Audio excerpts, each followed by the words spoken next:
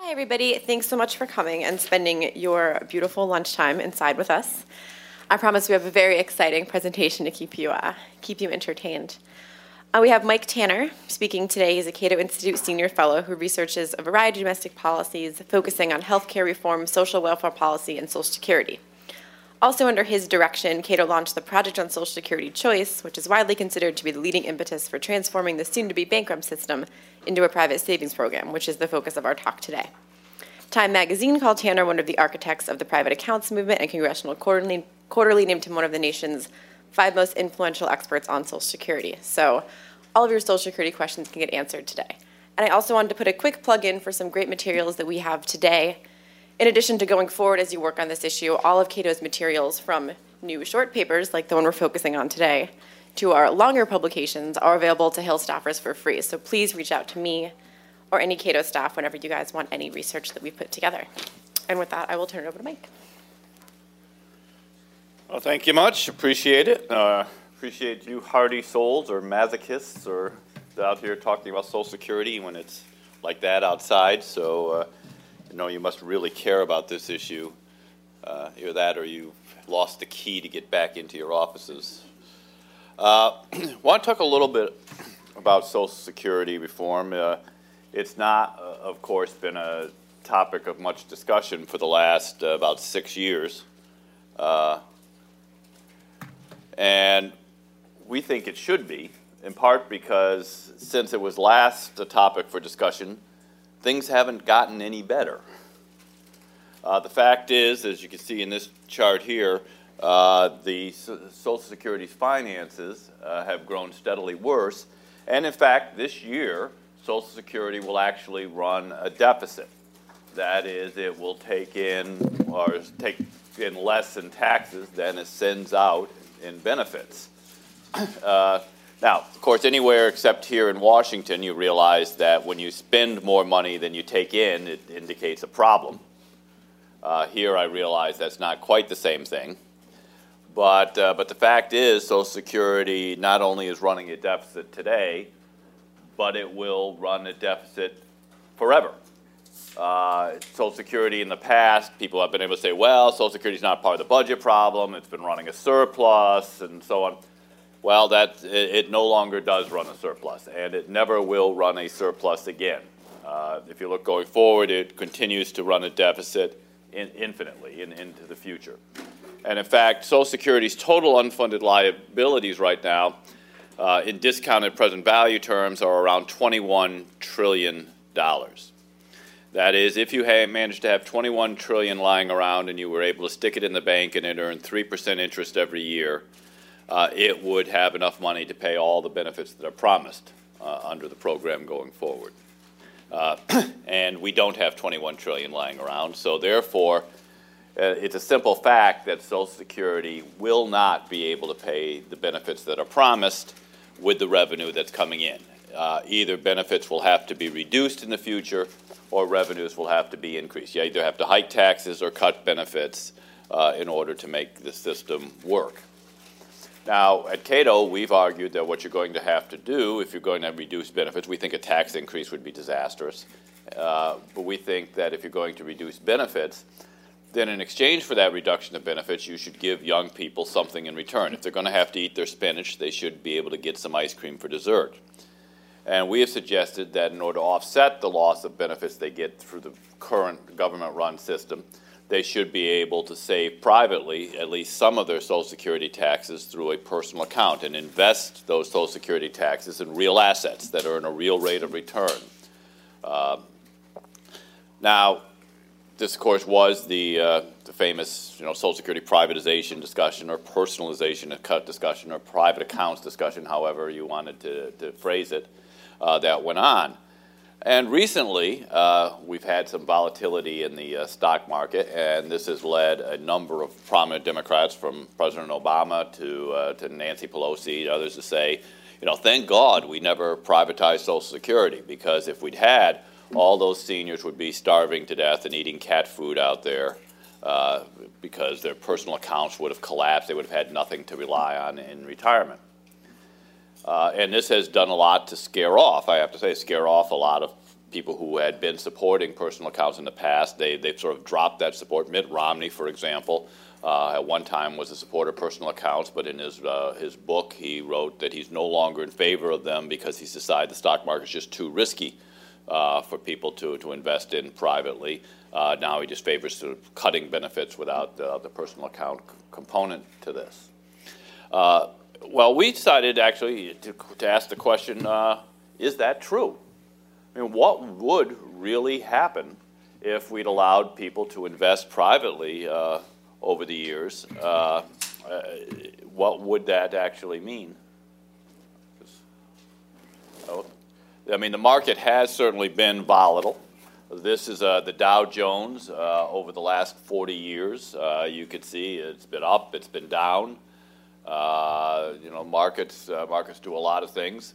You can see it's been way down at some points and relatively high up at others. And this is what is scary to people. You see the market fell 500 points today, and everybody thinks, well, everybody's going to go home and eat cat food.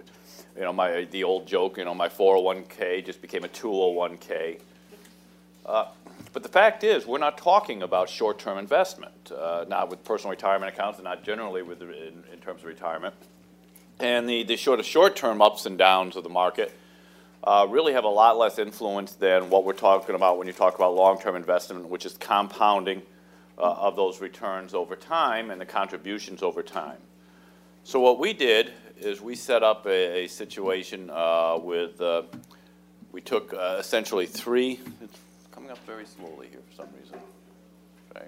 We took three workers, and we suggested that we'd have a high-income worker who is currently earning right at the wage cap.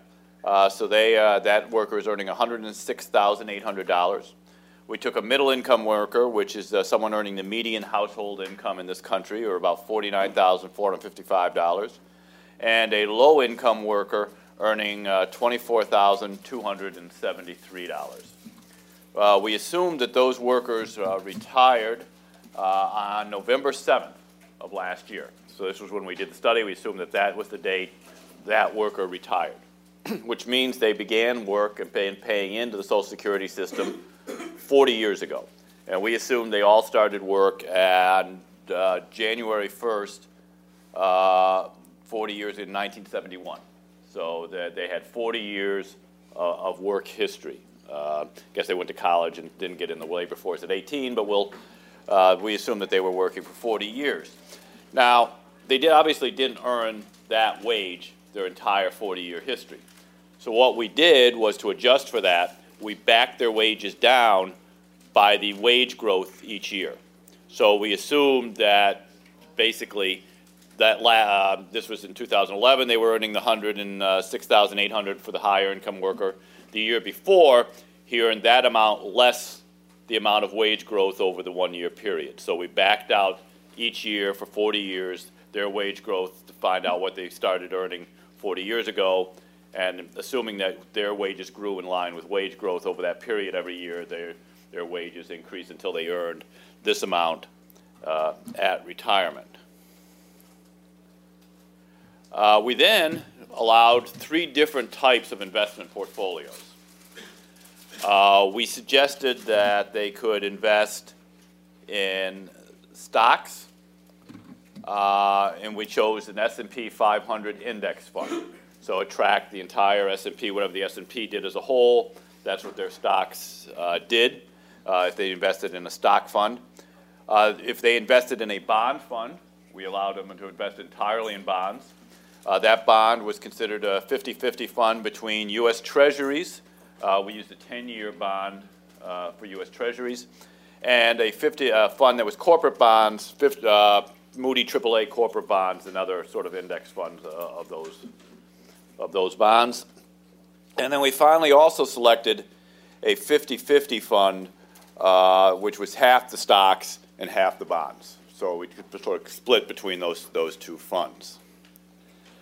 We allowed the worker to invest half of their Social Security taxes privately. Now, this was in line with a plan that the Cato Institute put forward several years ago called the 6.2% solution. It was later introduced in legislation by Jeff Flake of Arizona, along with Pat Toomey, who was then in the House, and Sam Johnson, who was then in the House. They put together a piece of legislation based on this was introduced to allow workers to take their half of the Social Security tax and invest that privately. So whatever the Social Security tax was that year, today is 12.4%. So when they retired, the last thing they invested was 6.2%. But if you back it up, at some points it was lower than the 6.2%. It was always half of whatever the Social Security payroll tax was. That's what they invested. The remaining portion of the Social Security payroll tax continued to be paid as a tax, and it was a pure tax, earning no benefits. The tax at that point was used, half of it was used to pay for survivors and disability benefits, and the other half was essentially a transition tax. It essentially helped finance current retirees' benefits while the younger workers were allowed to invest privately. So this was all based on the previous Cato plan. A couple of other assumptions that we made. Contributions were made on December 31st of each year. Essentially, this was done as to do an administration simplification. Your contributions would be collected in the aggregate, held essentially in a money market fund on a dollarized basis, and then on December 31st of each year, it would be transferred at the opening of the bell at that point into the whatever fund it was that you chose. We assumed that administrative costs would be 25 basis points, which is about midpoint on the various estimates that we've seen. Social Security Administration has been using 40 basis points. Bill Shipman from State Street suggested 10 basis points in a paper that he did. We thought 25 basis points, given current technology, is probably about right. We looked at the administrative costs for a number of funds that were about the size of what we were talking about, and 25 basis points came in pretty much where the private funds were charging now. Particularly when you did the simplification that we did with the aggregating and a single deposit being made. So we said 25 basis points for the administrative costs. And then, of course, you're going to have to annuitize this at retirement. And we took an annuity factor of 6%. So the annuitizer, the company that turns it into an annuity, takes 6% of your total aggregate at that point as a fee for turning this into an annuity. So you contribute half of your Social Security payroll taxes. You do that over 40 years, every year on December 31st. Every year you pay 25 basis points in administrative fee. At retirement on November 7th, when you retire, you take whatever you've gathered at that point, the accumulation in your account. You turn that into an annuity that'll pay a monthly benefit. And the company that annuitizes it takes 6% of that accumulation as a fee. And we said, how does this, in turn, then compare to Social Security? I'm not sure you can see all this. I'm actually going to walk over, but you can hear my voice, because I want to be able to point out the numbers here a little bit. I've got some better charts of this. But for the high earned income individual, if they retired under Social Security, that high-income individual right now could expect $2,033 in terms of what they're going to get paid from Social Security. That's what Social Security currently promises them. They're retiring now. We're assuming they get their entire benefit from Social Security, no reduction benefits. They get $2,033 from Social Security. If they had invested that 6.5% or that half of Social Security taxes in stocks over that 40-year period, they would be able to purchase an annuity at retirement that would pay them $4,586. If they put it all in bonds, the lowest risk, lowest return effort, they would be able to purchase an annuity paying them $2,539. Compared again to Social Security's $2,033. So that high-income worker would obviously be much better off with private investment. But what about the low-income worker, the person we said was making half the median wage in this country? Well, if they put their money in, they would promise they'll get from Social Security just $891 a month. that low-income workers are not going to get a whole lot from Social Security. $891 is all they get in terms of Social Security benefits. But if they had put that money in stocks over that period of time, despite all the volatility in the stock market, at retirement, they would be able to purchase an annuity that paid them $1,287 a month, which is about $300 more each month for Social Security. For somebody earning half the median wage, $300 a month is a significant increase. I mean, it's almost a third more in terms of Social Security benefits than they're getting now. In fact, even for that low-wage worker, even if that low-wage worker had invested entirely in bonds, they would still get $896 in terms of an annuity, which is a few dollars more than Social Security would pay. In no case would any of them have gotten less in terms of benefits than Social Security would provide. This is just some graphical. Look at the same thing. This is for the high-income individual. Again, Social Security's actual benefits is over on the far left-hand column, the lowest column. You can see that basically moving down from all stocks, 50-50, and then down to I have to play with these a little bit better here. Down to the all bonds portfolio at the end there. This is for let's try it for a medium income individual. Again, you can see the downgrade. Social Security provides lower benefits than, despite no matter what investment portfolio you choose, Social Security provides lower benefits than private investment. And for the low income individual, we have it again, so about the same with bonds and Social Security. They're about a wash. If they put any of their money at all in stocks, that low-income individual does much better. Now, this doesn't count the other benefits, of course, which would accrue to these individuals, namely that this money would be inheritable. If that low-income individual dies, they could pass that on to their spouse or to their heirs or charity or wherever they want to give it. Whereas current Social Security benefits, when you die, they just disappear. You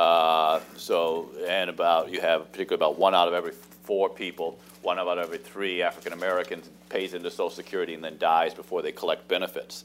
So that would be a significant increased benefit there that you can look at.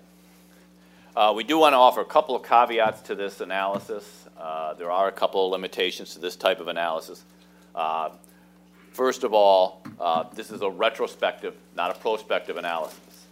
We looked at what actually took place over that 40 years previously. Now that gets us out of the realm of speculation. There's no, Social Security, or markets will do this, Social Security will do that. We assumed everybody got all their Social Security benefits, and we actually had actual returns from the market, not our projected returns. So we're pretty confident in those past numbers. Problem, of course, with that going forward is past performance, as they say, is no guarantee of future returns. And we don't know that in the future markets will return exactly what they returned in the past over any given period of time. And in fact, the Social Security Administration and others suggest that we may be seeing an average return in the future. There's technical reasons which I can answer if anybody wants to know, but about a point less on average than what's being returned in the past on returns. It's been about 7.5% on average from private capital investment in the past. It's suggested it may be around 6.5% going forward. However, even given the margin that you had on those equity returns, how much higher people were getting in benefits from the private investment, even if you had a percentage point lower annual return, you would still end up with significantly better benefits from equities than you would from Social Security, and the bonds would not be as significantly changed in the future going forward from the estimates that were provided. This one's a little more significant. Our estimates were based on a single male worker. If you had, in particular, a single earner couple, your results would be somewhat different. There's a spousal benefits, which provides basically that single earner couple with 150% of their Social Security benefits. So if you had a case where you had a couple and one spouse never worked, never contributed anything into the Social Security system, so their entire life they were outside the Social Security system, and then they were married, of course, so at retirement the spouse collects the spousal benefit from Social Security, you would get significantly different benefit results on this, particularly for the low-income couple in that position. You were liable to see higher Social Security benefits than the bond fund. Not than the equities, but then the bond fund you're liable to see. So you do have to look at that. Now, that is a rapidly declining group. Only 13% of retirees fit that definition today, that they are single earner couples, low income, and the spouse has never contributed to Social Security. That is going down every year. So you could project into the future that's going to be a very small group that you might have to make some sort of arrangements for if they chose the bond fund to deal with. But that is there. We also did not figure in transition costs and how those would be allocated into this. Now, to some degree we did, because we do have the 6.2% that continues into the current system, half of which, about 3%, 3.3% goes to pay for sort of a transition tax. That will not pay all the transition for a 6.2% diversion. There would have to be some additional way of dealing with that. And how that is allocated could affect your returns, at least in theory. For example, if you assume that markets for a high income earner bring 7.5% return, and you then imposed a 7.5% tax on equity returns on high income individuals to pay the transition, they would net out zero. So I mean, in various, whether you do it as an income tax, whether you do it as reduction in benefits, however you're going to treat that transition, it will have an impact on exactly what returns people earn or how returns net out over time. We think that that's not a significant problem looking at this overall, because if you're liable to do it through any sort of additional revenue, that is likely to fall on the higher income people rather than lower income people, particularly if you do it through any sort of income tax. They were the people who had the biggest bump from private investment, so they would be fine. Lower income people would be less likely to be impacted, so their returns would still likely exceed Social Security as you move forward. In addition, while we didn't take into account the transition cost, we also assumed that Social Security continues to pay promised benefits going forward, which it can't. Transition costs are often in many ways a misnomer. They are simply a recognition that Social Security can't pay its promised benefits going forward, and they simply move that cost forward and apply it today rather than applying it in the future against future earners. So we just simply didn't count either side of that equation. But exactly how you allocate it and who you allocate it to could have some impact ultimately on the returns. I think that's it. I'm going to leave off the experiment there. I wanted to walk you all through it so you saw exactly where our numbers are. There is a paper out front, a policy paper called Still a Better Deal, that you can find. It walks you through this in detail, provides all the charts that I just showed you that shows them in detail. The important point to make is that this experiment shows sort of definitively, I think, that the argument that is made that that the recent volatility in the market, that market declines we saw in the last few years, the recession and all that, automatically disproves the value of personal accounts. The argument is made that says, just kind of ipso facto, that if people would have lost everything, they would have been starving, they would have been eating cat food. Personal accounts just doesn't work. All you have to do is look at the past few years, and you can see that they don't work. But we think that this experiment just proves that argument, that whole line of argument, simply is not correct. That if you look at actual results of actual people who would have invested during that period of time, they would not have been worse off. They would not have been eating cat food. They would not have starved. In fact, they actually still would have been better off privately investing than they would have in Social Security. This suggests to us that going forward, when Social Security gets back on the table, which it will have to do because it can't pay its promised benefits, that it means that we should consider personal accounts as part of the solution. There's a lot of reasons to discuss them. There's things you can argue pro and con about them. But the argument that says that markets are too risky, that you're going to end up eating cat food, that shouldn't be part of the discussion. That's just untrue. Anyway, I'm going to leave it with that, and I'd be happy to open it up to any questions that anyone might have at this point.